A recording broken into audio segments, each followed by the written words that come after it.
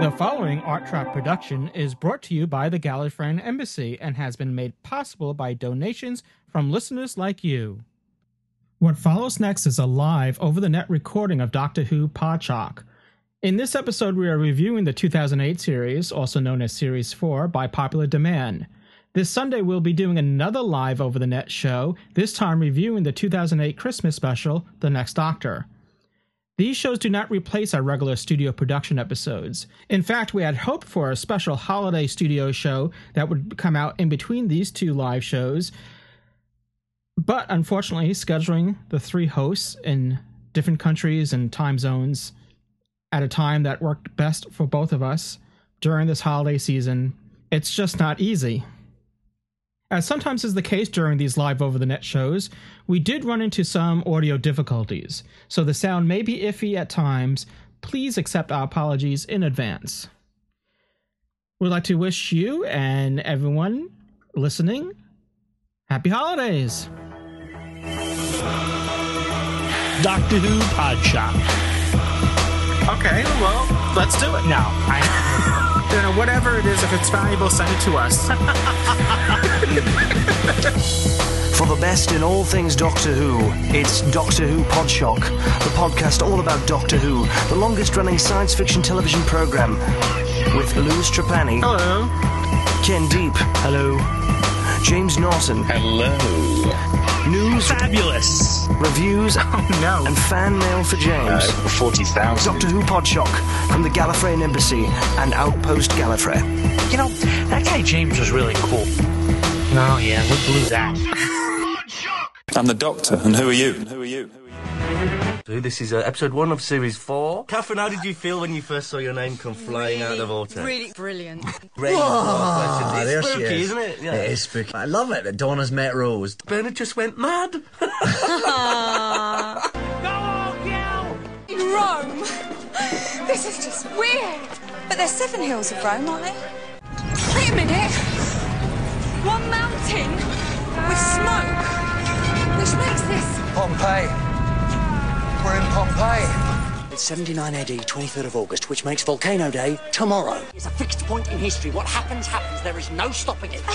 Come from so far away. The female soothsayer is inclined to invent all sorts of fables. Oh, not this time, Lucius. No, I reckon you've been out soothsayed. Is that so? Man from Gallifrey. Now then, Dr. Noble, Mrs. Noble, if you'd like to come with me. Oh, no, we're not married. We're so not married. Never. Never, ever. Martha, Donna, Martha, please don't fight. I can't bear fighting. What, you used to work for them? Yeah, a long time ago. Back in the 70s. I apologize for disabling you. Death has more honor, but you are needed for the stratagem. I am General Stahl of the 10th Sontaran Battle Fleet, known as Stahl the Undefeated. I said so, didn't I? Aliens. I said they was real. I just didn't expect them in a little blue box. It's bigger on the inside. Yeah, but is it safe? We have an intruder! How did he get in? In through the window? And your name? General Stahl. Stahl the Undefeated. War can never come too soon. There is an enemy of the Sontarans known as the Doctor. The last of the Time Lords will die at the hands of the Sontaran Empire in the ruins of his precious Earth! Moss is running wild, sir. It can't be stopped. It's everywhere. The whole planet. Success. Never given you a key. Keep that. Go on, that's yours. Quite a big moment, really. Yeah, maybe we'd get sentimental after the world's finished choking to death. Now, you impugn my honor! Ah, the war's not going so well then. Greyhound 40 report. It wasn't Greyhound 40, his name was Ross. Now listen to me. And get them out of there! Trap 1 to all stations. What? This is sport!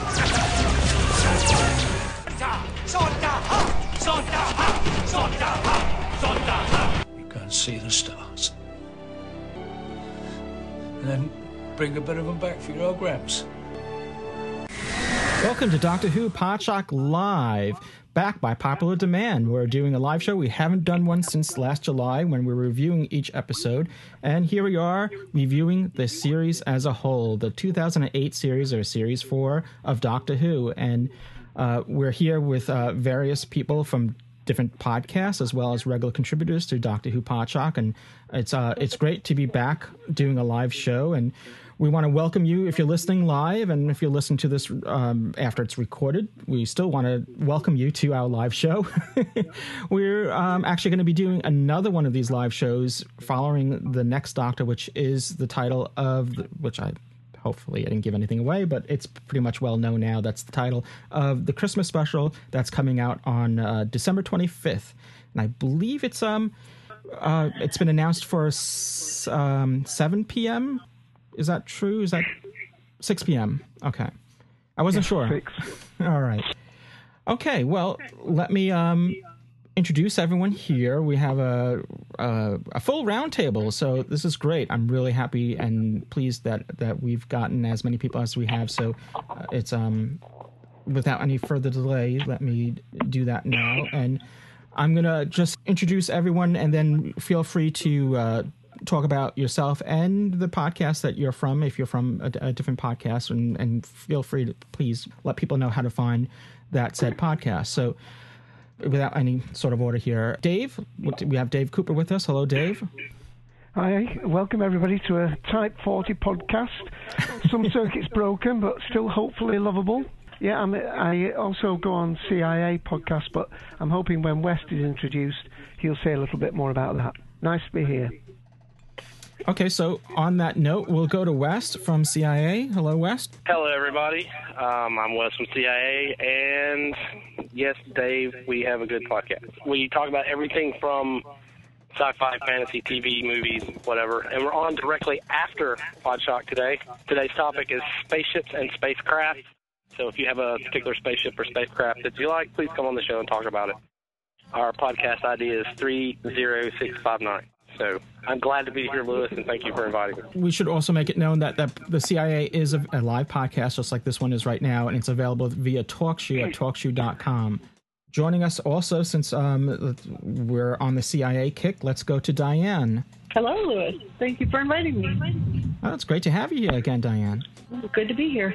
Diane's a regular on CIA, and I think Dave and Wes, if you haven't, I know you had mentioned it before we started recording, that the CIA podcast is not just on Doctor Who. It covers all different types of science fiction, and it's basically a open discussion where everyone can kind of join in and converse, right?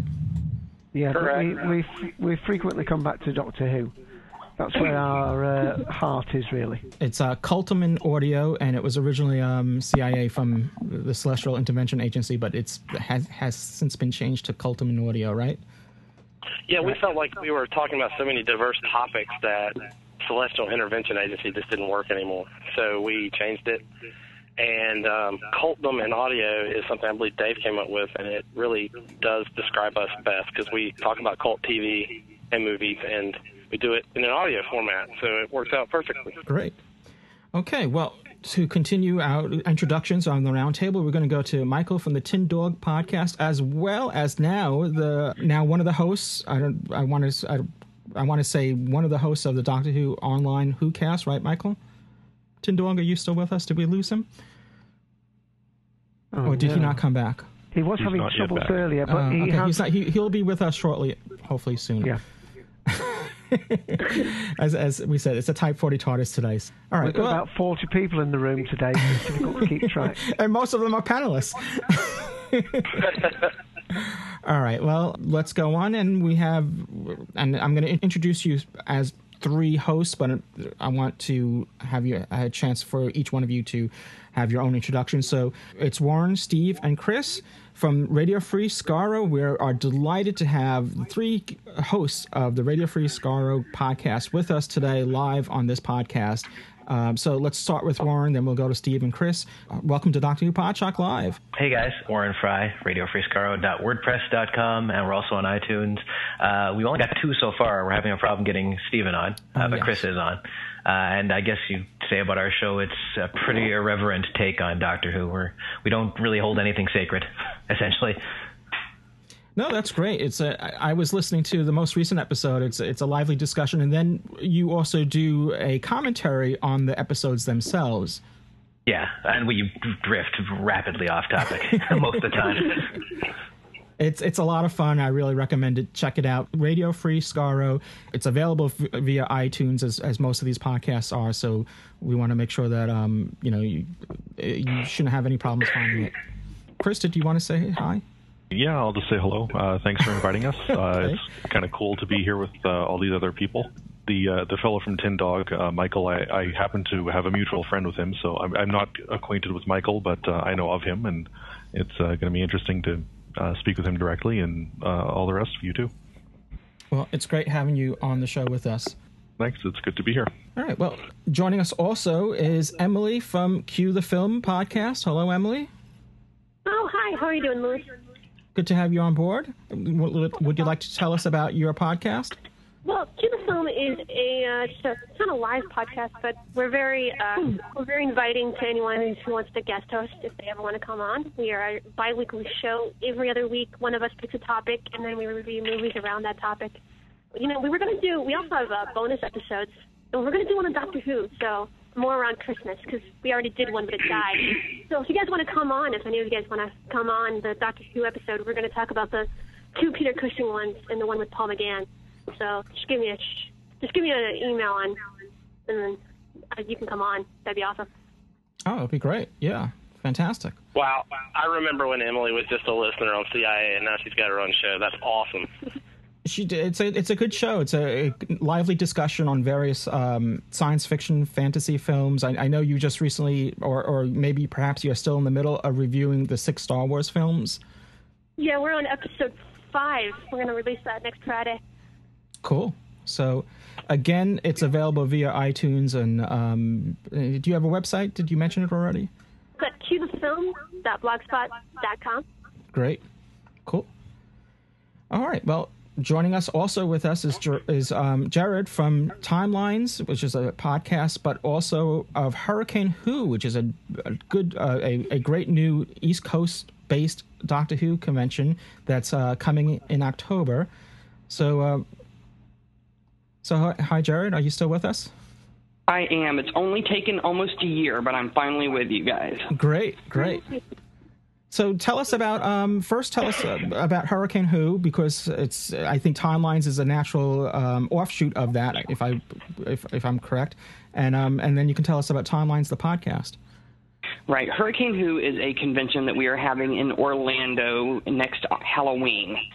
So that's October 30th, 31st, and November 1st. We're going to have Louise Jameson, Toby Hadoke, Jason Hay-Gallery from Big Finish Productions is going to be there, as well as Simon Gurrier and some other writer guests. Timelines is a spin-off podcast, which is basically me arguing with a local radio DJ about Doctor Who and various other things going on around the planning of the convention. It's a good show. I haven't caught all the episodes. What I have heard was it was a good introduction to those for anyone that's maybe perhaps a newbie of Doctor Who, someone that's just getting familiar with the series. This kind of tackles some of those questions. So it's a good listen. Right, and nothing about the classic series. He even openly admits it. So yeah, that's what we focus on, is exploring the classic series for a new series audience. Mm-hmm. Great. Well, thank you once again for being here. We're going to just move along with the introductions. I think Michael from the Tin Dog podcast is with us again. Hello, Michael? Maybe not. Michael? Same problems as I had, I think. All right. Okay. Well, we're going to come back to him when he is available. Let's see who else we have. We have Colin, who's a regular from our show, who hasn't been on for a while, but it's great to have him back on the show with us once again. Hello, Colin. Hello, Lewis. It's good to be back. It's taken me a while, and I've been rather busy this year with it being capital culture here in Liverpool, but hopefully I can join in more from now on. That would be great. Well, like with everything, it's the wait is well worth it. And speaking of being well worth it, Darth Skeptical is with us. Hi, everybody. I'm Darth Skeptical of No Podcast at All. Well, you're a regular here on Doctor Who Podshock. Yeah, a regular good guy. Now, let's not overstate the case. We have drafted you on the show, whether you like it or not. Very well. I accept the nomination, sir. Not only that, but you also contribute to our website, and you post articles there, and of course you're in our forums and very prolific there as well, and always you're always there with interesting topics and garnering a lot of attention, and it's great having you on board. Well, thank you, sir. It's great to be here. Okay, well, let's see. And myself, am I forgetting anyone? Did I leave anyone out accidentally? I think that's it. So, obviously myself, this is Louis Trapani of Doctor Who Podshock, as well as the Sonic News Driver, which is a bit, it's on an unplanned hiatus, but it will be returning very shortly, as well as the Hitchhiker's Guide to British Sci-Fi, which we're going to be putting out another episode next week, which, as the name implies, is a podcast based on British science fiction. You're probably wondering why I asked you all to be here today.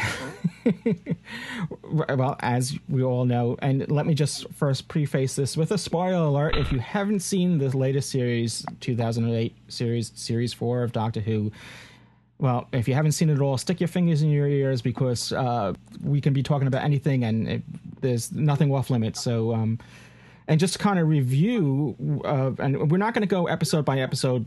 What we're going to do is we're going to give our overall impression of the series, talk about the series as a whole, because if we went by episode, we would be here until the cows came home, or, as I said earlier, until the next Doctor shows on the BBC. So but just to kind of recap what the series contained, we had it started off with Partners in Crime, followed by The Fires of Pompeii, Planet of the Ood. Then the Sontarans came back in the Sontaran stratagem. Then The Poison Sky. Then we had a little surprise, The Doctor's Daughter. The Unicorn and the Wasp followed that. And following that is Silence in the Library, which is a two-parter, and the second part is Forest of the Dead. Midnight and Turn Left, The Stolen Earth, and Journey's End concluded the series as the series finale. So what we're going to do is this is going to be sort of a free-for-all kind of discussion. We'll go around, anyone that please jump in about anything that you want to say in particular about the series.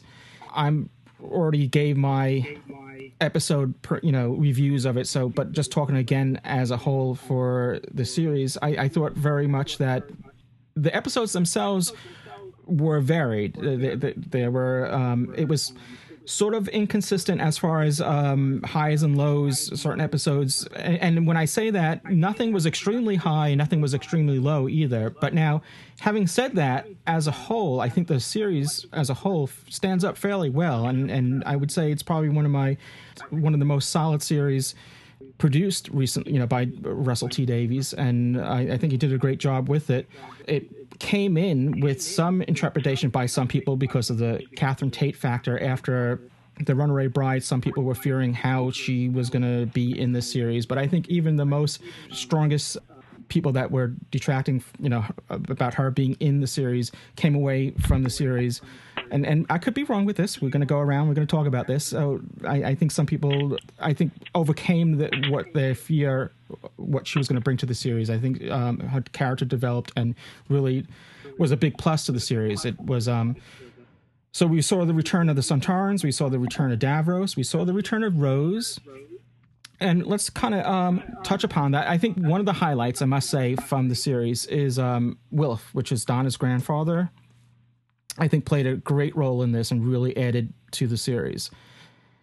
So now, having said that, let's go around. Let's talk about the highs and lows. Anyone want to jump in on that? I'd say Doctor's Daughter is a definite low. And Unicorn and the Wasp ain't too far behind. Yeah, I thought Unicorn and the Wasp was not one of my favorite episodes either. I think the low thing about the Doctor's Daughter wasn't so much the story as Martha was underused. They brought her back into the TARDIS, and then poor girl was underused. Oh, Rose was underused too. Well, yeah.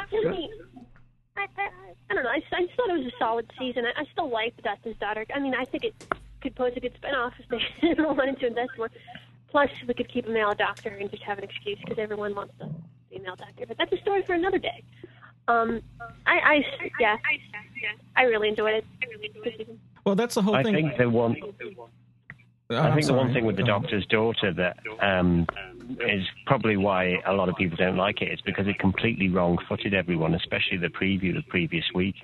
Yes, it was definitely skewed round, wasn't it? It looked as though they were at odds with one another, and then there were lots of inconsistencies. They were so eager to grab new DNA because they needed all the DNA they could get, and yet they didn't touch Rose and Martha's DNA. And then, of course, we didn't have the translator working either with the half or whatever it was, with their little bubble jars. But again, I think, as I said before, that was probably so that the kids in the playground could be blowing through the straws in their drinks and annoying everybody in sight. It was pretty cheesy in general. It's like, ooh, the bad guys are really the good guys, and we should all just get along. So the ending gave away kind of too much. I think maybe perhaps if they had shot that ending and just saved it, because it's made it obvious that she's going to return in some form or another. So I just thought that it gave away maybe too much, and it would have been a better surprise not knowing whether or not she would return and just use that in another bit. You know, I know I think Darth disagrees with me. Yeah, I don't know how long you want to spend on one story, but if you're talking about if that's a low, one of the high things must be, I would have thought, for most people, I counted about 6 or 7 of the stories that were at least part in off-world. And for 3 years, a few of us have been saying, come on, let's get off-world, let's get off-world. And they certainly did do that, although there weren't many actual alien worlds in terms of new alien creatures, but we did at least get to off-world stories. Perhaps people might want to comment on that. Yeah, well, it's a good point there, Dave, because we didn't get a lot of off-world stories, and finally with this series, I think we got a good share. So it was refreshing to say the least, and it's about time. I mean, there was no real reason why they couldn't have done this sooner, but it's you know what, it's better late than never. We got off world pretty good, but one of the episodes, Midnight, technically could have been anywhere because it was in a space bus, pretty much space train. But it was still fantastic. Episode. I thought it was a very intense episode there.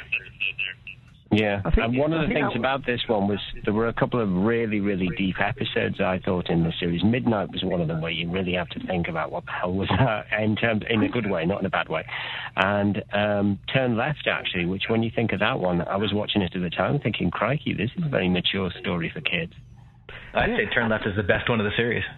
Yeah. And even more surprising, these were Russell T Davies scripts as well, weren't they? I mean, it was me cheering Russell T Davies for his clever writing, and we usually reserve that for Stephen Moffat with his two-parter. But now be fair. That wasn't fair. You're surprised that Russell T Davies can write is a little unfair. No. Right, Doctor Who script. I mean, he can write soaps. He can write dialogue. He can write human emotions. But the fact that we weren't having off...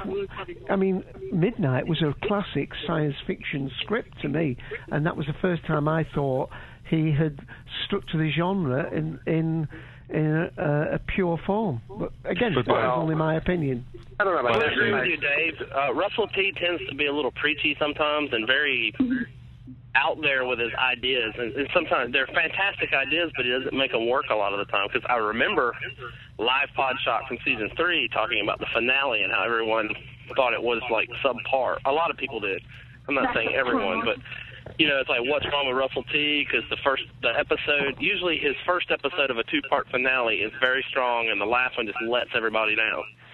And so everyone, if I remember correctly from this year's live Podshocks, we're very excited about how he's kept up it was like he didn't falter at the end. He was able to keep the momentum going from Midnight on, and a lot of people were very apprehensive about Russell T writing the last 4 scripts, and it turned out pretty well. So I understand what you're saying, Dave, and I agree with you.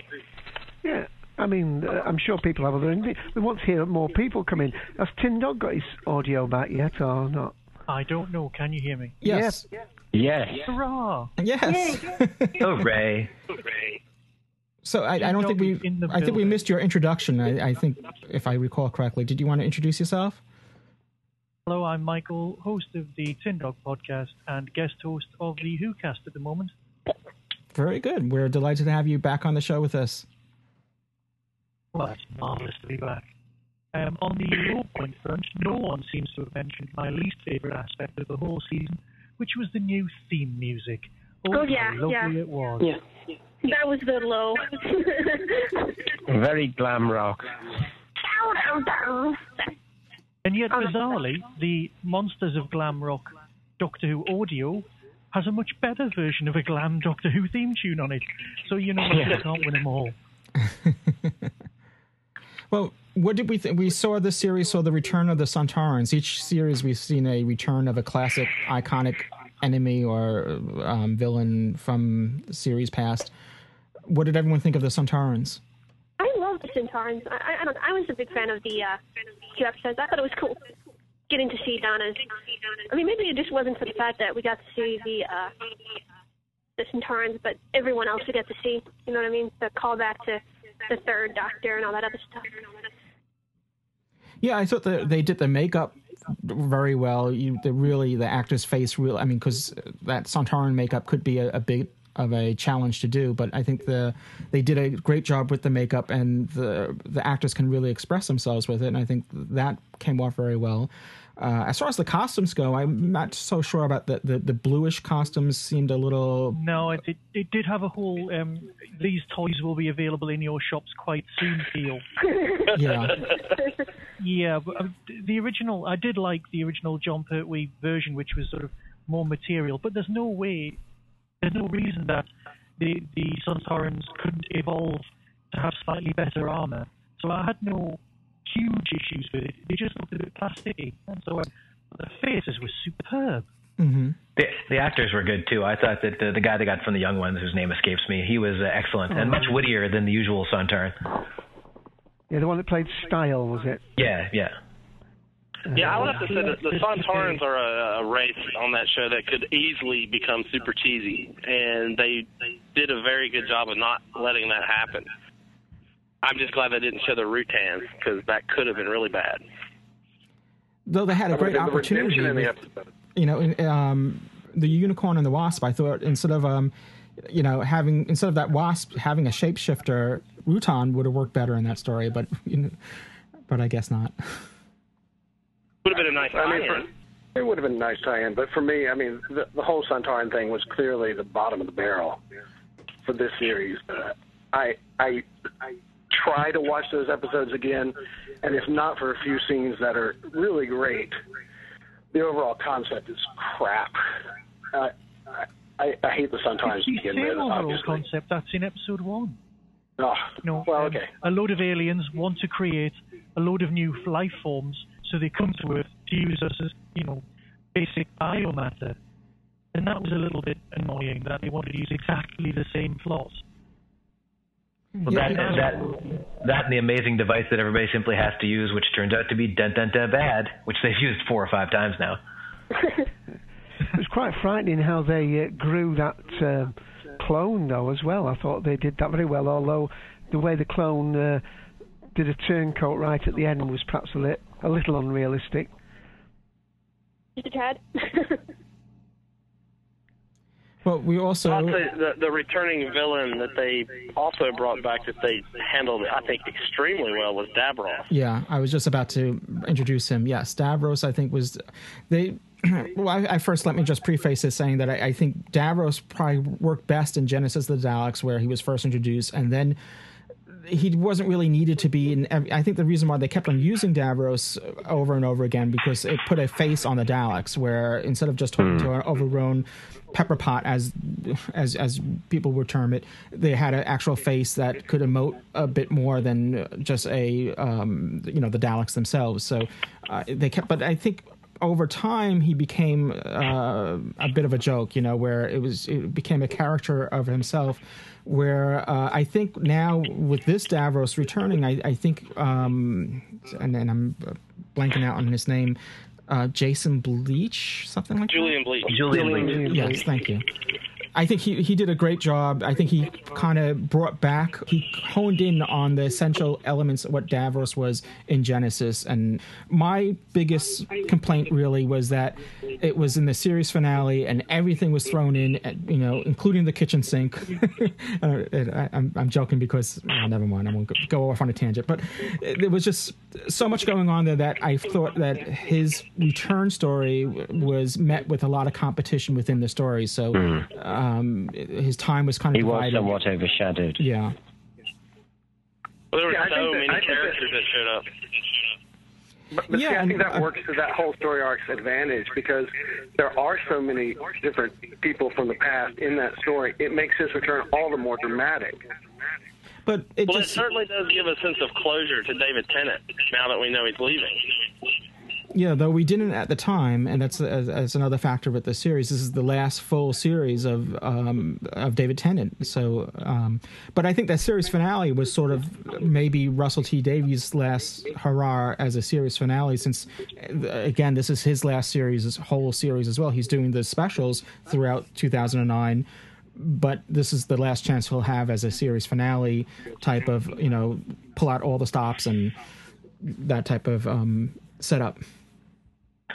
Which I thought he did extraordinarily well with Stolen Earth, and I think it just kind of petered out with Journey's End. Mm-hmm. I mean, Stolen Earth is a great ride. Journey's End had some excellent character moments, though, and there's some real good character development with the Doctor's character as far as pointing out that he's going to die around it. And that's been a motif for the entire series that they came back. True. They're always missing death, people dying. And, in Series 3, when he comes back in Family of Blood, I mean, that was a big thing, like when the character that the John Smith character falls in love with says that, you pick this place randomly. If you hadn't come, where all these people had died. And it's a good thing, it's a good mirror to hold up to the Doctor and show him what he is causing a lot of the time, just because he's brash and runs into things and doesn't think about it. Which you think you would after 900 years. You might have a modicum of... But, there's a lot of a God complex in him sometimes, I think, because he is the last of the Time Lords, and they were, I guess, charged with keeping the time streams correct, and he's kind of rogue and running around now and acting younger than he feels, and he tends to not think about things until it's too late sometimes. And, yeah, go ahead. Okay. That's an interesting contradiction when I think it's the episode, what is it, The Poisonous Sky? And he's like, no, we cannot change the past. It reminds me a lot of the Aztecs, wasn't it? Reminds you of the what, Emily? The Aztecs. When the Aztecs. I just thought that was an interesting contradiction. I thought it was an interesting contradiction to Tennant's character. Like, he was really trying to change in the Poisonous Sky, but by the end of Journey's End, he's like, I think it was also in the Poison Sky that we got a mention of the Brigadier, though we didn't actually get to see him yet. When I say yet, because if you've been watching the Sarah Jane Adventures, you might know a little bit. I don't want to spoil anything, but yeah, I think you already have. It was nice to see the Brigadier. It would be nice to see him. They mentioned him, and it was great because you know what? It actually brought forth something that I was thinking about. Wouldn't it be great if the Brigadier is here? And that's what we're missing with a big unit story. What I liked about it was how they name-checked the 70s, or maybe it was the 80s. That was a nice little tip to fandom. Yeah. And our obsession with when these actually took place. Well, to kind of fill in those that may not know, back in the 70s when we were, when Doctor Who was being transmitted, it was those unit stories were supposed to be taking place in the 80s. But it was never really followed up on anyway. It was just something that writers threw in there, and then the fans ran with it, and then kept running with it. I think they did that just so that they could introduce, so they could introduce technology that didn't exist in the 70s, so that was their open door for that type of to introduce devices and technology that wasn't available then, like touch-tone phones. The version of the 8-track monster was quite impressive. No, I was trying for a joke, it didn't work. I'm sure. Do you want to play another clip yet, Lewis? Give us a break. All right, I know you guys are all petered out, so we're gonna re-energize you with another clip. These are clips that are prepared by Dave, and I want to thank Dave for preparing them. He's throughout the whole entire last series of Doctor Who Live podcasts where we review each episode. He did a new intro clip. Hats off to Dave for all the work that he put in for these. I haven't got a good voice like Darth, so I have to do it the other way. This is more recapping of Series 4, 2008 series of Doctor Who. She's my daughter. Hello, Dad. What's a Time Lord? It's who I am. It's where I'm from. That was a war. Like this one? I have picked up a few womanly wiles over the years. Donna, I've been a father before. What? Lost all that a long time ago. Talk to me, Jenny. It's beautiful. Jenny, be strong now. You need to hold on, you hear me? You're my daughter. And we've only just got started. We'll be late for cocktails! What do you think? Flapper or slapper? Flapper, you look lovely. Agatha Christie. What about her? That's me. No. I had no choice. Imagine the scandal. The family name. I'm British. I carry on. Right at the end, the Vesper form chose to save someone's life. Is she all right, though? Wiped her mind of everything that happened. The wasp, the murders. And us? She'll forget about us. Yeah, but we've solved another riddle. The mystery of Agatha Christie. Where are you now? Same part? No, it's always different. The library goes on forever. The library is in your mind. I know it's in my mind, but something's not inside. Shadow, look. Count the shadows. Look at you. You're young. I'm really not, you know. No, but you are. Your eyes. You're younger than I've ever seen you. The real world is a lie. And your nightmares are real. You're Donna Noble. Yeah? Why? I do know the Doctor, but in the future. His personal future. So why don't you know me? Where am I in the future? I'm Dr. Moon. I've been treating you since you came here. Oh, God. What's wrong with me? I didn't know you for a moment. Doesn't have a red setting. We'll use the dampers. It doesn't have dampers. It will do one day. You didn't get my note last night. You got it a few seconds ago. We come from here. We hatched here. You hatch from trees, from spores in trees. These are our forests. Books. You came in the books. The forests of the Vashta Narada. She's not in the computer. In a way, she is the computer. Wow, good stuff, Dave. Thanks again.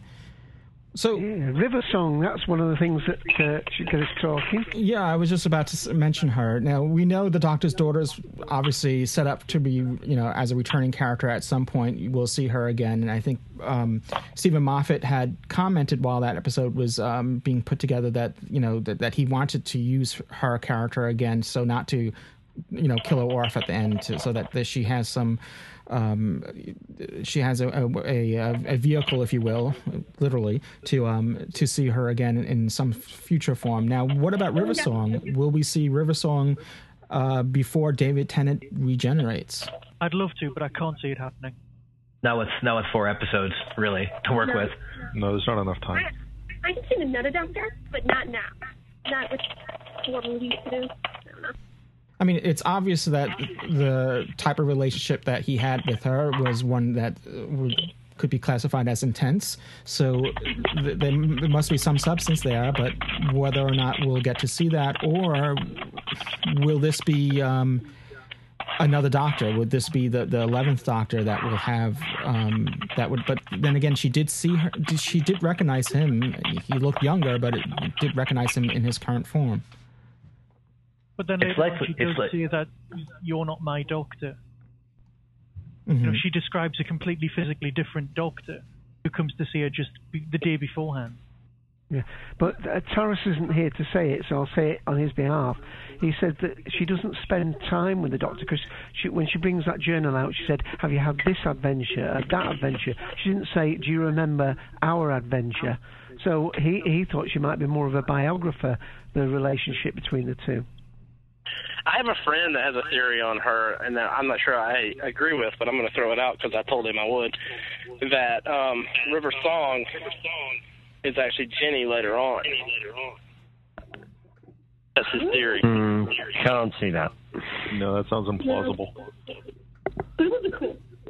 So it must be true. But it would. I didn't say I agreed with it. I just said I'd throw it out there. Well, it could be a regenerated Jenny. It doesn't have to be Jenny just grown up. It could be Jenny after, Here's one that's going to If Jenny had the shake ability fans. to regenerate, then why didn't she do it already? How about that she is in fact a regeneration of the Doctor and she's a female version of him? That's why she knows all the things about him. Well, that's just as out there as being Jenny. So, but it may be like why the Doctor feels so intensely toward her after she says whatever she says into his ear. Because if it's a romantic thing, he hasn't felt that yet. But if it's his daughter, it could get more intense and feel bad toward the end. That's what my friend's idea is. Doesn't it work better dramatically? Yeah. Sorry. Doesn't that work better dramatically if we don't know? Like, if they just leave it as is and then we can speculate on it madly, doesn't that really work better in the end? I think that's how it's going to be. We'll never know because it's one of those things that he did to tease us and boom, it's gone. Yeah, it'll happen off screen or in a book or something. Didn't you say, Lewis, you thought it was just the fact that he told her something intimate so that he would realise how important it was that he took notice of her? Because it's when he meets her in the future, he will have had this episode, but she won't know. Timey-wimey stuff. That's a good point there, Lewis. That's great. I'm not sure if I said it or not, but I'll take the credit. I thought you did when we had a chat about it. I was listening to one of the older ones. I'm sure you said something like that. Well, now that whoever mentioned that, and we'll go with Lewis because he's cool and all, that does make sense because he did give her the screwdriver and he gave her, just enough information to get by on that. So that would make sense. He needed to tell her that information. And the younger Doctor's like, how would you know that? But then maybe, That was the clue to himself that he must take what she says seriously, because he confided in the future. Maybe it's like maybe it's how he has to turn into another generation. Or I know that's far out there. I don't know. That sounds completely ridiculous. Well, she recognized him as young, but then she didn't say that he looked different, but she didn't say that he didn't look different. She just knew who he was.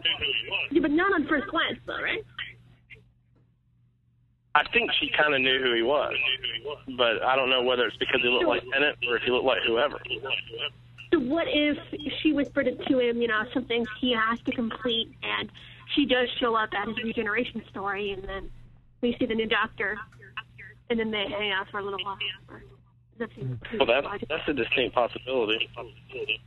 Just talking about those stories, in fact, one of the things that I commented at the time was the fact that we had double episodes like the Centauran Strategy and the Poison Sky, which you could almost watch back to back like a film. But I don't think the Silence in the Library and Forest of the Dead you could put together. And I think David Tennant said in one of the confidentials that he didn't think people would guess how the second part would start. And the whole pace of the show, the Silence in the Library was virtually a teaser. The whole show was a teaser for the next one. And then we had the complete change of pace of Donna's World, didn't we? Yeah, we did. I love that episode, though. I gotta admit. One thing we have not mentioned yet on this show is the surprise that ended up being Catherine Tate. Because a lot of people went into this as naysayers of doom, I might add, from remembering past Podshock. And from the first episode on, she totally turned this on our head, I think. Yeah, I agree. Absolutely. Which is the best thing about Series 4. And one of the best companions ever, I'd say. I think we just didn't do her favours, sorry Emily, at the beginning by not showing it. They showed the one she did first about fourth, so she seemed inconsistent to me in the first few episodes. She was shouty 1 minute and confidential the next, and it was like the Fires of Pompeii. That was the part I liked best, when she realised that travelling with the Doctor had grave responsibilities and she helped him press that button. where all the people die. That's what hooked me on her on the show was her acting in The Fires of Pompeii. Yeah. I'd say Turn Left as well. Like, she's brilliant in Turn Left. Oh, certainly. Yes. But what I think is really good about Donna is that, personally, by the end of it, she wasn't just a whiny, oh, I need the doctor, oh, doctor, I love the doctor. She was much more independent. I really enjoyed the chemistry, the constant banter between the two, which I think I'm really going to miss those two playing off each other. But then they go and take it all away. Yeah, and that's what makes it hurt so much is that you see how much Donna has grown from what she was in the Runaway Bride, and it's so bad that he has to take all that away from her. Diane, we're not hearing much from you, and one or two of the others with audio. Well, I got to say, Catherine Tate was a revelation. She's so far been the best companion, and she's really shown her range as an actress.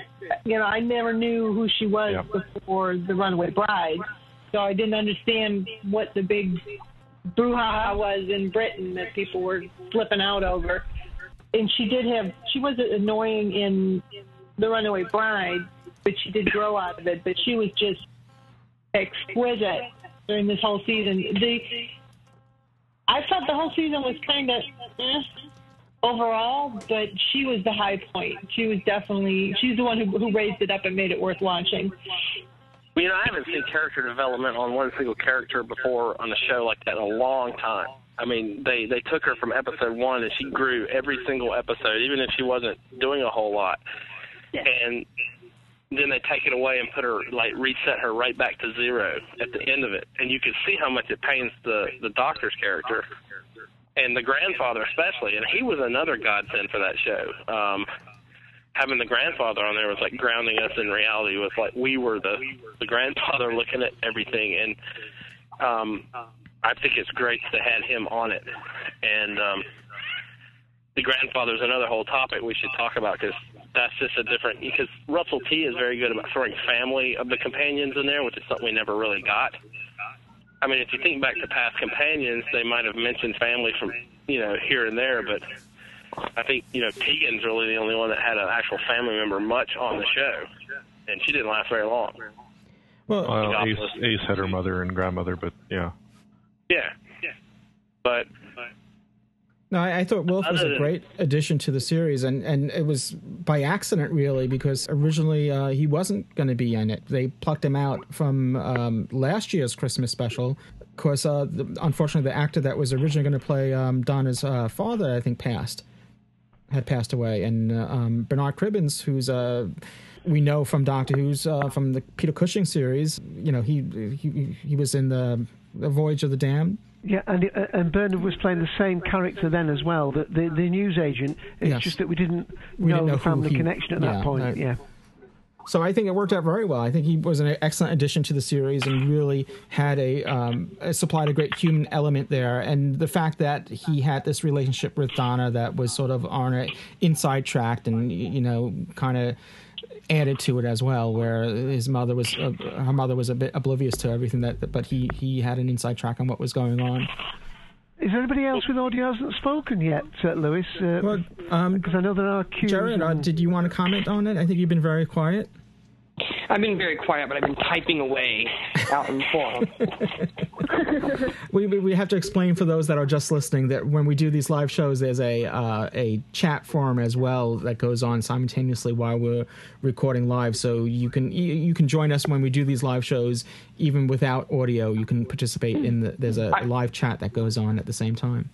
I will say I was having a conversation last night over dinner with Janet, who's our web mistress, and we basically had the assumption that we want to know what Russell T. Davies sees through his eyes, that he can go and see these people and know that they'll be great companions. I mean, if he sees a chain-smoking pop star who's 15 up on stage, is he sitting there going, she's going to make us cry when she gets stuck into a vortex? Or when he sees Catherine Tate dressed up as a 70-year-old woman cussing out her grandson, she's going to be good, and we're going to wipe her memory and drain everybody crazy with it. How does he see that? Well, it speaks to his other TV shows too. I mean, to be a good showrunner, that's your job, to find out all the, not necessarily Doctor Who, even just any show. As somebody involved with the casting, you have to have that gut feeling for this kind of thing. Otherwise, he wouldn't be working in TV. But they wouldn't. And Andy Pryor has to be given some kudos there because it's not all Russell T. Mm-hmm. One of the things that has been speculated about is how much Russell T Davies as well actually polishes up other people's scripts. I mean, I gave him quite a lot of praise for these ones, but how much of it does he do himself? There's not a lot of speculation left now that he's published that information in his book. Oh, in his new book, yeah. Yeah, Doctor Who, The Writer's Tale. Yeah, because he's talked about doing rewrites from, between 30% to 100%. And he's mentioned, in the book, he mentions there being 4 writers he has not had to rewrite for. And only 4. I bet most of people would say it. Well, I know the things about this particular season that you come away from, or with rather, is that this one, he's dropped in a whole lot more clues along the way to the conclusion. And while there's a lot about this season that I particularly like, one of the things that's admirable is the way in which there is a storyline that's much stronger than the previous 3 seasons. Mm-hmm. Right, are we up to another time point yet, Lewis? Yeah, we're going to, before we do, I just want to also just touch upon, since we did talk about, we just mentioned Doctor Who, The Writer's Tale, which is Russell T Davies' new book, and it has photographs from the alternate ending of this series, and it's also, even though I haven't broken the shrink wrap off my Series 4 box set that I got a few weeks ago, it's included in that as well. If you had a chance to see it, it's kind of different than what you would expect, only because the Children in Need special had 2 minutes of the opening of the next Christmas special, and it's obviously doesn't fit in there. Don't know if I want to give anything away. The Christmas special is 2.5 weeks there. I'm assuming we're all looking forward to that, and it should be interesting seeing where it goes with that. Well, I know that some of the things that I've had conversations with writers is that was actually a change to make season 4 have a more somber, emotional ending. Mm-hmm. Yeah. So that bit was intentionally cut for that reason. Yes, it was. As well, that would make sense. Thank the maker. Yeah. Also, in that alternate ending, we see Donna sort of recognizes the TARDIS sounds. Isn't that a little longer in that's when the TARDIS shoots off and obviously makes that signature sound? She sort of seems to almost recognize it. Well, wasn't that one of the ones that Russell T Davies was persuaded out of, because they give little explanations before each of these deleted scenes, and I think that was one that they originally thought about and then thought, if we've gone to all of the effort to point out what happens if she finds out, then we really need to stick to what we've done, so they kept it as it was. I see. Well, I would hope so. One last thing in that is when the Fires of Pompeii episode, Lewis, when Donna was in peril, tied up somewhere, and he rescued her in about 2 minutes flat. Well, that's just what he does. She wasn't strapped down for a week. But that's just due to the pacing of the new show. Yeah, I mean, having 45 minutes to solve all the problems as opposed to 4 25-minute episodes kind of makes it move a lot faster. Sometimes 6 and 2 episodes in the middle don't matter.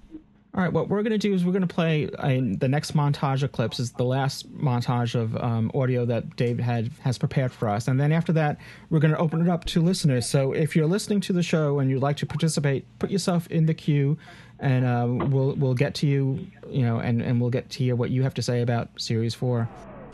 I do apologise, ladies and gentlemen. We seem to have had a failure of the entertainment system. Oh. No, I'm with this friend of mine, Donna. She stayed behind in the Leisure Palace. You? History. There's no life in this entire system. There couldn't be. It must be the metal. We're cooling down. What I want to know is how long do we have to sit here? If it takes that thing back to the Leisure Palace, if that thing reaches civilization. I said it was her. What if you turned right? What's on my back?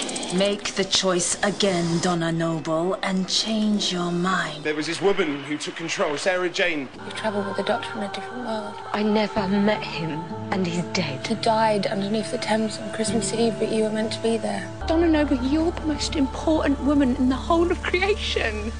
We're going out. Oh, my God. Donna, the stars are going out. I'm ready. She said bad wolf. What does it mean?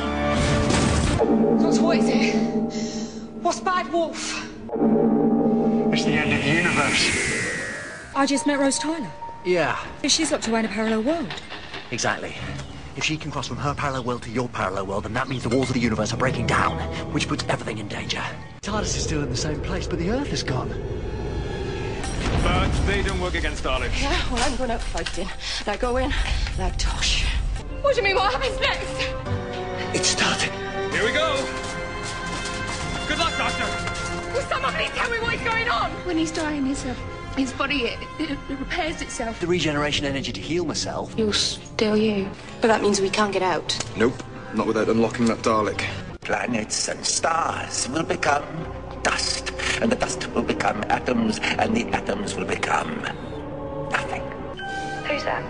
My name's Rose. Oh my God, he found you.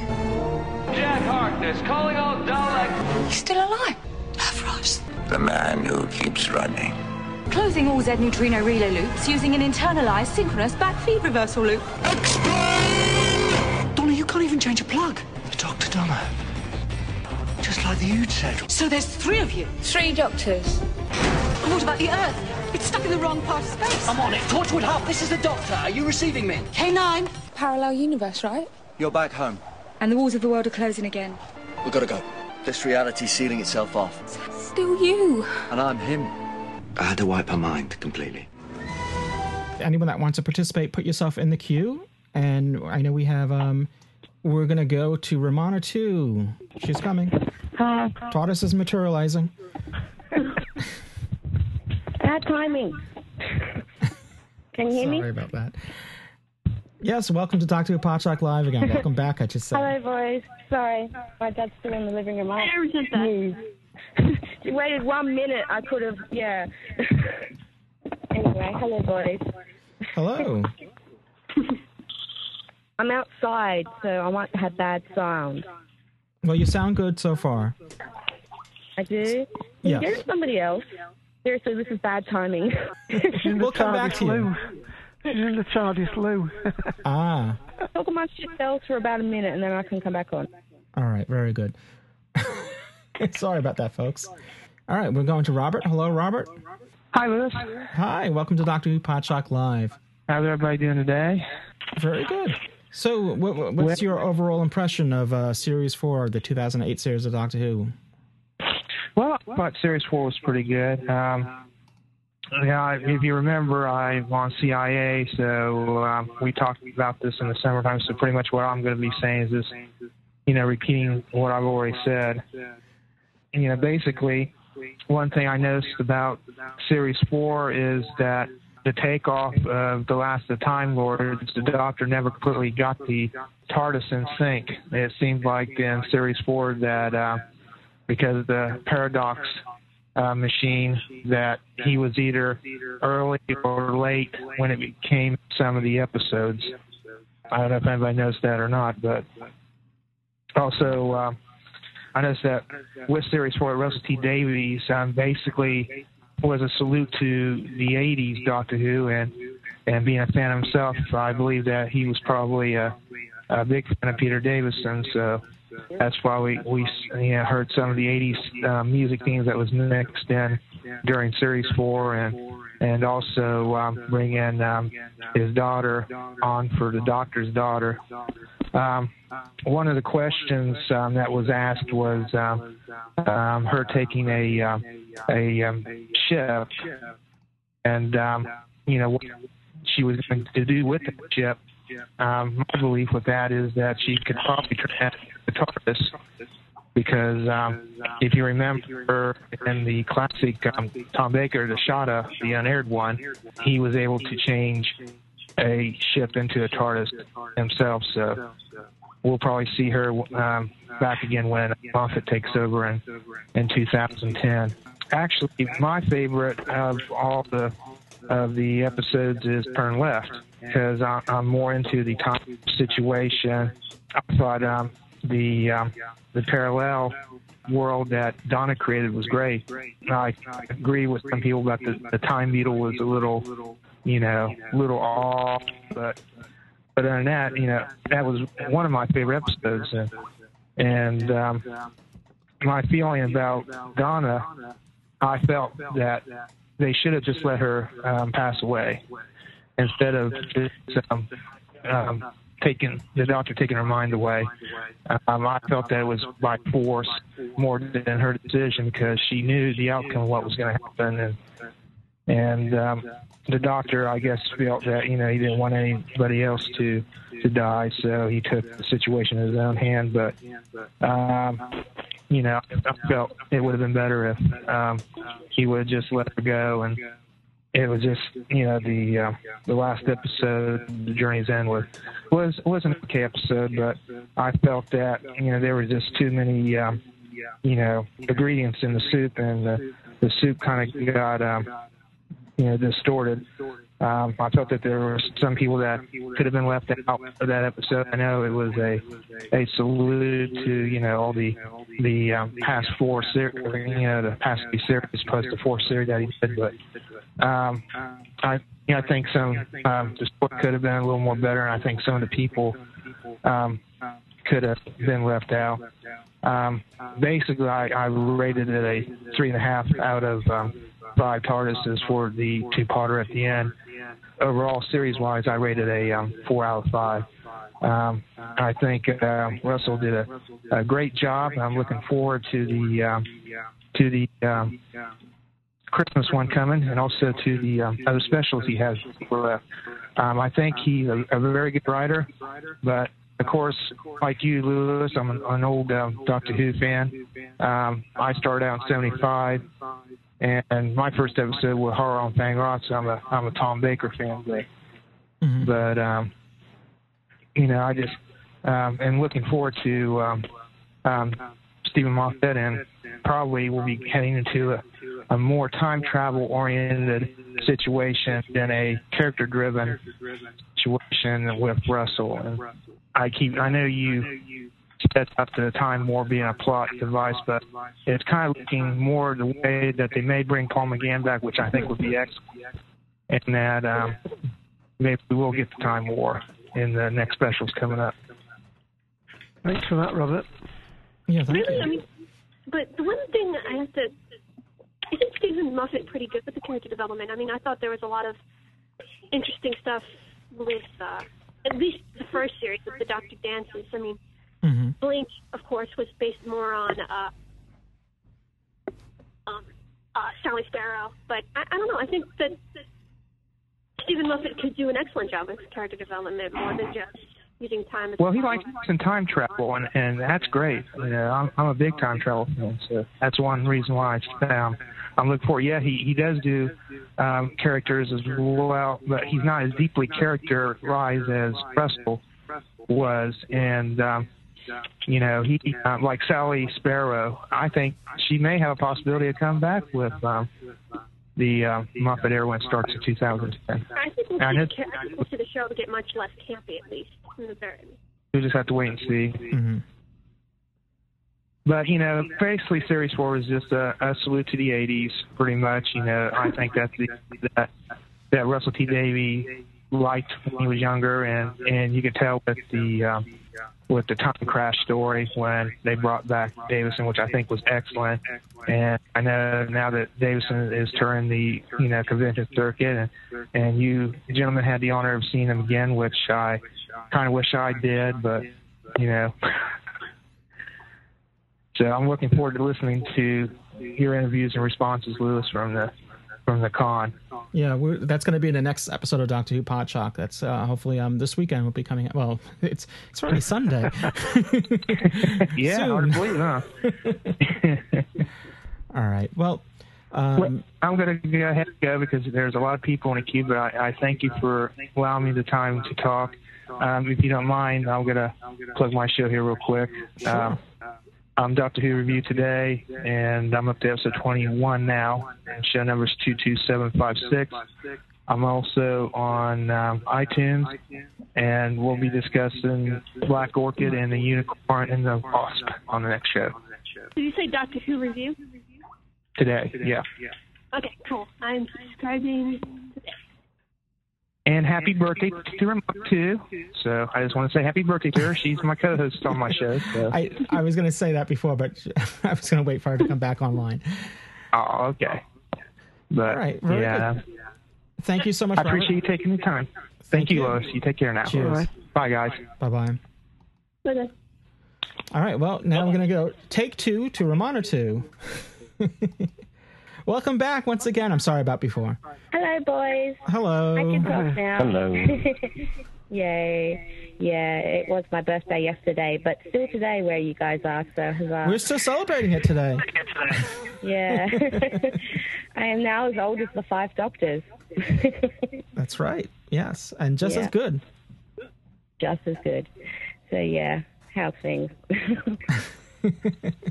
Any thoughts? So, what did you do to celebrate your birthday? Anything special, Doctor Who related? Not really, no.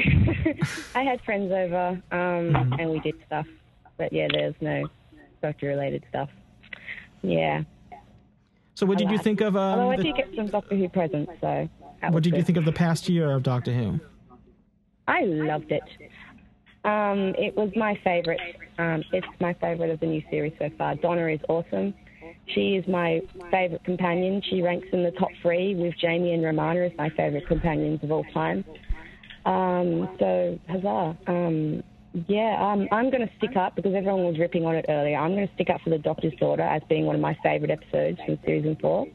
Only because I love Jenny so much. She should so be a companion. She'll be awesome. I hope she manages again for the show next year. If not, I'll be a bit disappointed. But if she comes back in Season 5, I'll still be happy because she's awesome. Highlights for me of the series was Fires of Pompeii. That was probably another one of my favourites. As was the last 4 episodes, Midnight, Turn Left, or On Earth, Journey's End. Midnight has to be... I don't get that scared when I'm watching Doctor Who, I must admit. So Midnight's been the only story that's really scared me.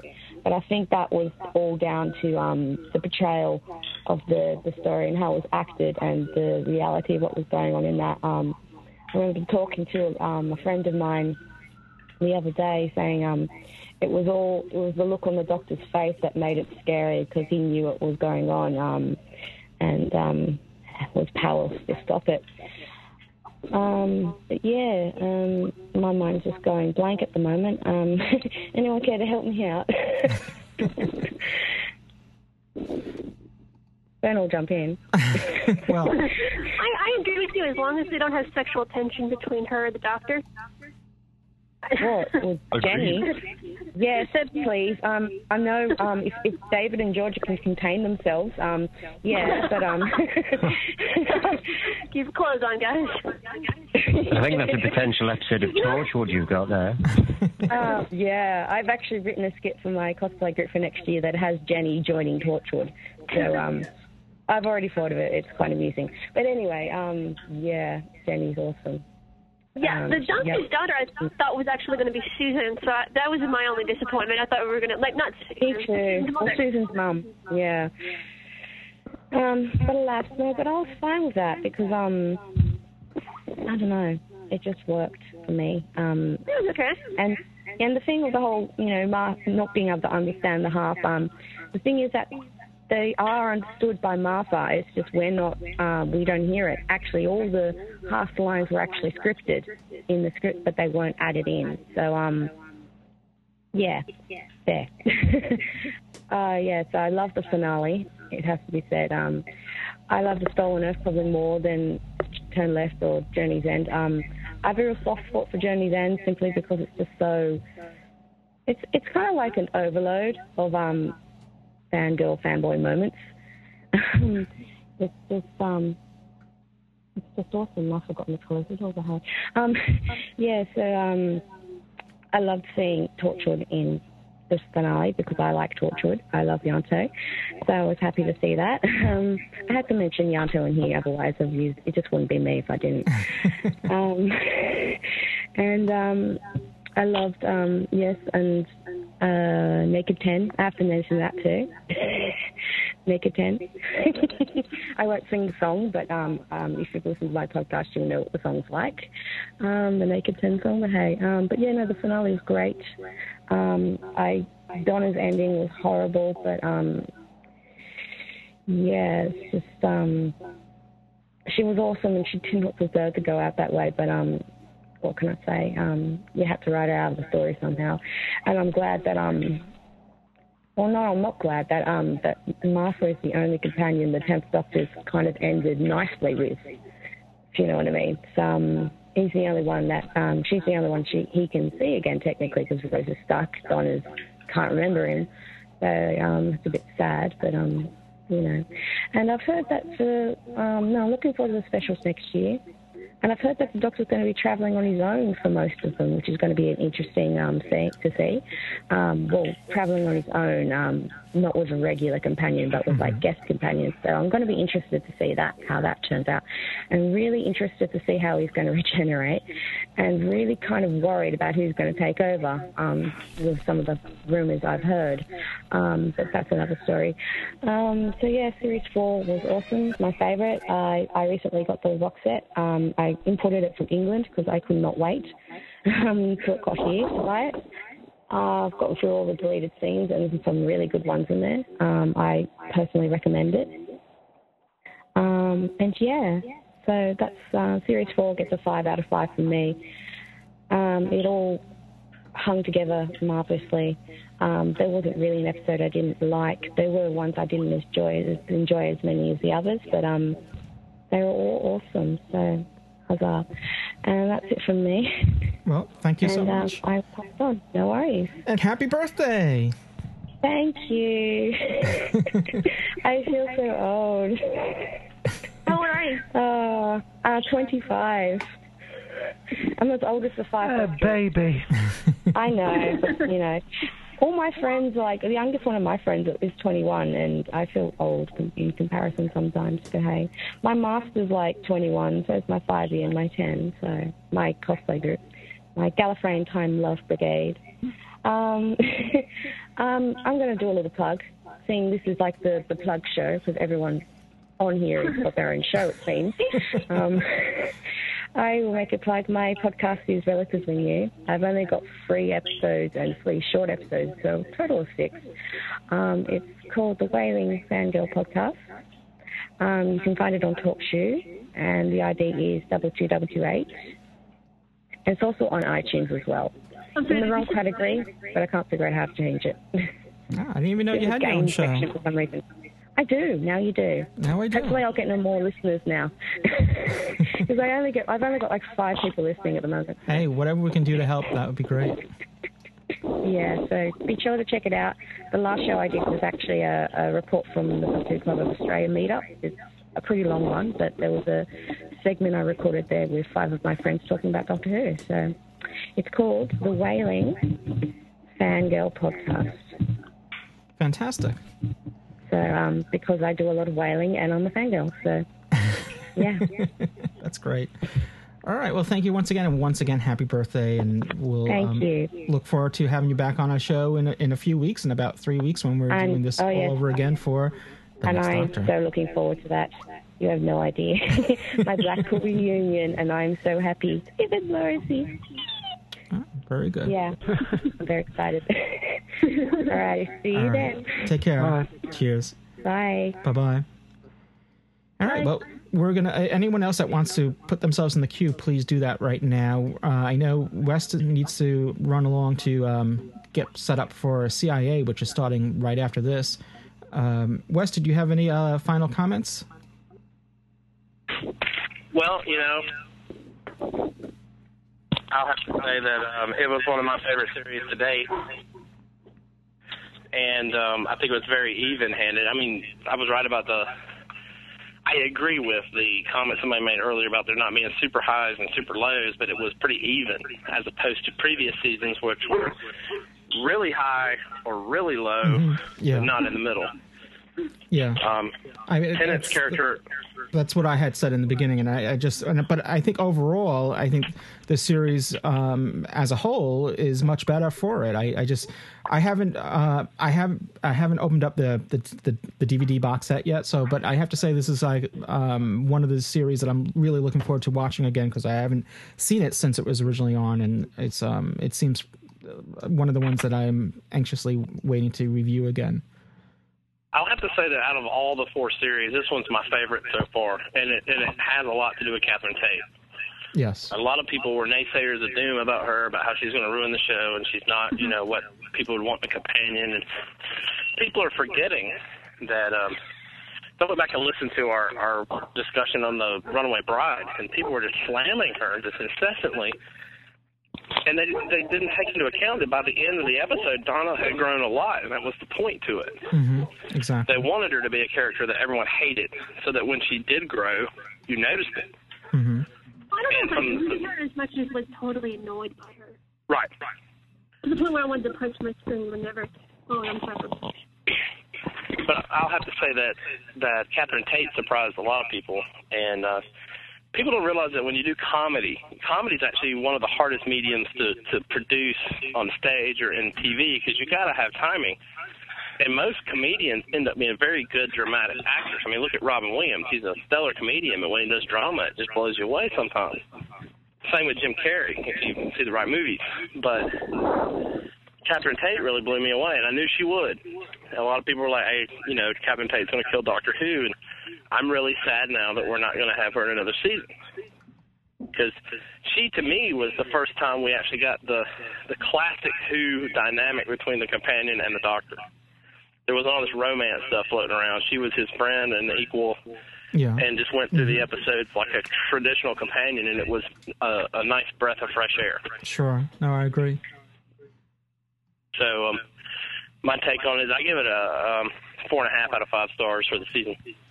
Very good. Fantastic. And I just want to remind everyone that after this show, shortly after this, CIA will be beginning its podcast live right here on TalkShoe as well. So be sure to head over there. And what's the number again for the CIA podcast? 30659. Very good. Well, we got one last call to get to, and then we'll wrap things up. And this is none other than Benjamin Elliott. Hello, Benjamin. Hey. Yay, Benjamin. Yay, Benjamin. Hello, guys. How are you? Hello. And for those that don't know, Benjamin is from does This Week in Doctor Who, which is a listing of everywhere and everything that Doctor Who appears on, and Benjamin's on top of it, as always. Yes, thank you, Louis. So this is our thoughts for today. Yeah, what are your comments about Series 4? What did you think about it? I like the series overall. I didn't really have the baggage over Catherine Tate. I'd just seen her in Runaway Bride, and so I never really thought there'd be a big issue with her anyway, and she really came through well this year. One of the ones I liked a lot was the Doctor's daughter. Another one's been somewhat confrontational. Some people didn't like the way they brought a daughter in, and they didn't. I really think people thought it was too easy to set up a spin-off from that, but I like that one. I thought we had Donna progressing well through the season. The Doctor seemed to be maturing. David Tennant was putting out some great performances. In a way, it's a good thing that we're having the gap year and all the changes, because it does seem like each season they were letting themselves make the climaxes bigger and bigger. But first we had Earth in danger in the future. Then we had Earth in danger. Did we lose you, Benjamin? You're gone quiet. Here. Okay. Yeah, you were saying each climax, this series finale had to top the one before it. It seemed. Yes. What could it possibly have done next year? Yeah, well, after this one, what was it? The whole universe was going to be obliterated. Well, yeah, this one was destroying the whole universe, and other all universes. All universes. what do you do next year? Stab your toe? How do you possibly... Stub your toe. Well, he's nicely dodged that by not having a full series. Interesting to see what happens next. Well, maybe Stephen Moffat, when he takes over and the series that will follow once he's on board, maybe we'll just have series finales that are just good episodes or good stories, and it doesn't necessarily need to top the one that preceded it, and just go forward, in that direction. I mean, I don't know. I can't speak for the man. But Well, I don't know that he's going to have that option simply because of the way TV is now. If you look at 1970s Doctor Who, they didn't need cliffhangers from season to season. That just wasn't what was done. Yeah. Nowadays, everything, even comedy shows, sitcoms do that. And it's just the way TV is, so I fully expect he'll have to do that.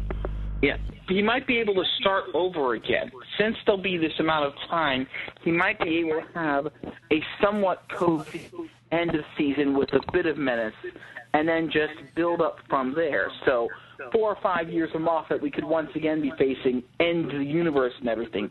But he might be able to start from a low point again and just build up. Honestly, and then you wouldn't have the chaos for bits. Honestly, I think you could, because you got it's probably 2010 when it comes back in 2010. I'm probably going to look at it like the rebirth of the series again, like it's starting over with a new producer, a new doctor, a new companion. There's new hands. You know what I mean? It could just change the wheel. Everything could very well change. Well, usually it is. Anytime there's a new producer, plus we're getting a new doctor. So that's the part of the charm of the series, is that it constantly regenerates itself. And so I'm sure that we will. And I believe, if I'm not mistaken, I think even Radio Free Scaro had mentioned this in their most recent podcast, that there was a rumor that maybe the TARDIS interior may get a new desktop. One would hope. That was said in an interview. It wasn't, well, it's not confirmed, but it was, I think, joked about. Mm-hmm. Yeah, so anything's possible. I mean, we've seen it years, the history speaks for itself. So it's not, I think it's a good thing that, it does get renewed in a sense with a new producer and, obviously with a new doctor. Yeah, I do think that story arcs, though, are here to stay because, for whatever you want to say about this season, the fact remains that the last 2 episodes were the highest rated episodes of Doctor Who ever, and number 1 in Britain, which Doctor Who had never done before, and they wouldn't have done that had it not been a part of a larger story arc. And I think that's the lesson that's going to be pulled away by the BBC from this series. Mm-hmm. Well, I mean, there was a story arc that that he probably had that he claimed to at least have for 4 years, and it's probably why he brought everyone back. He said, this is the grand finale.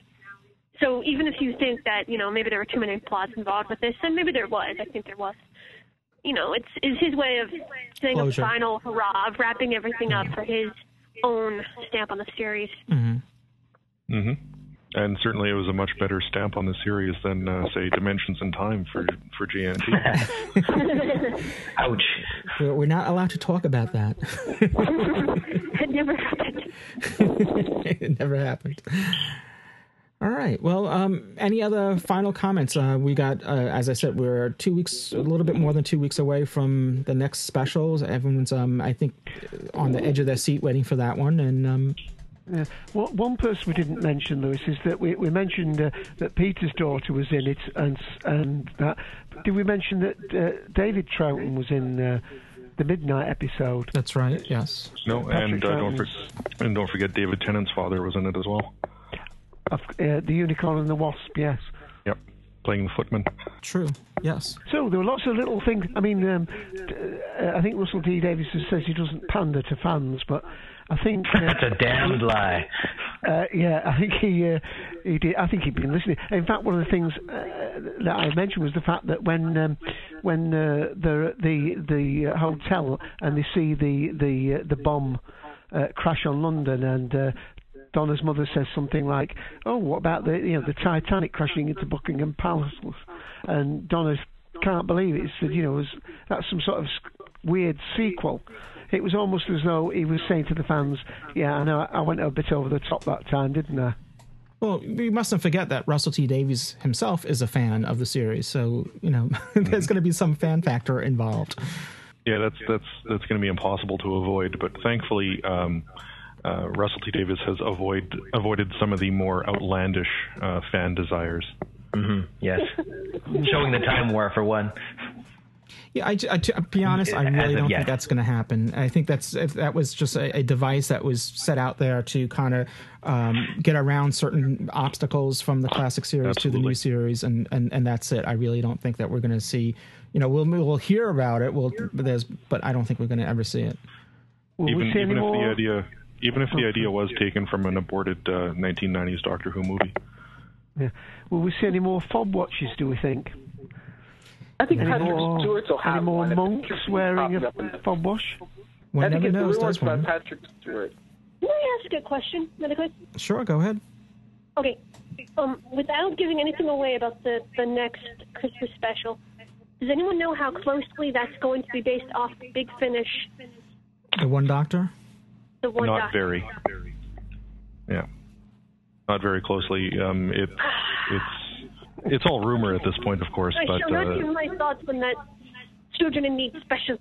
I shall not. Sorry.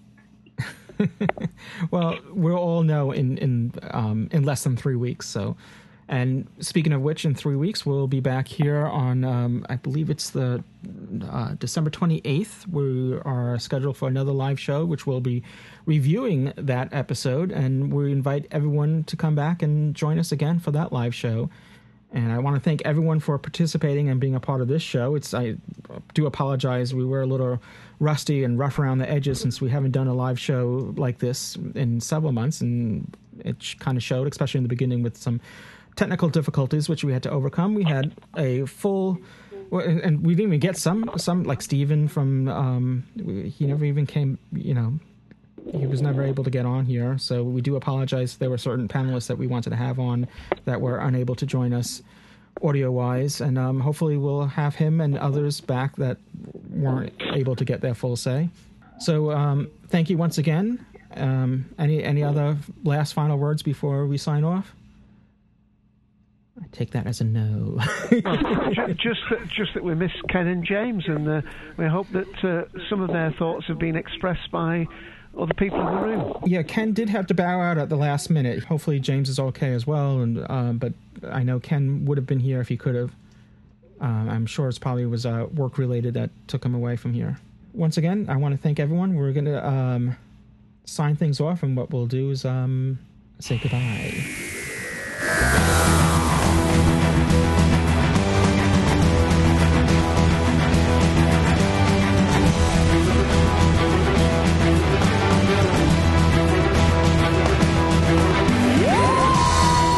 You've been listening to Doctor Who Podshock live by the fan-run GallifreyanEmbassy.org and presented by Outpost Gallifrey at Gallifrey1.com. Doctor Who is owned and trademarked by the BBC. Doctor Who Podshock is not affiliated with the BBC in any way. Come back next time for another informative and exciting episode of Doctor Who Podshock. You can email us at feedback@podshock.net. This is Louis Trapani. You can follow me on Twitter at twitter.com/Louis Trapani. This Art Trap production is brought to you by the Gallifreyan Embassy and has been made possible in part by donations from listeners like you.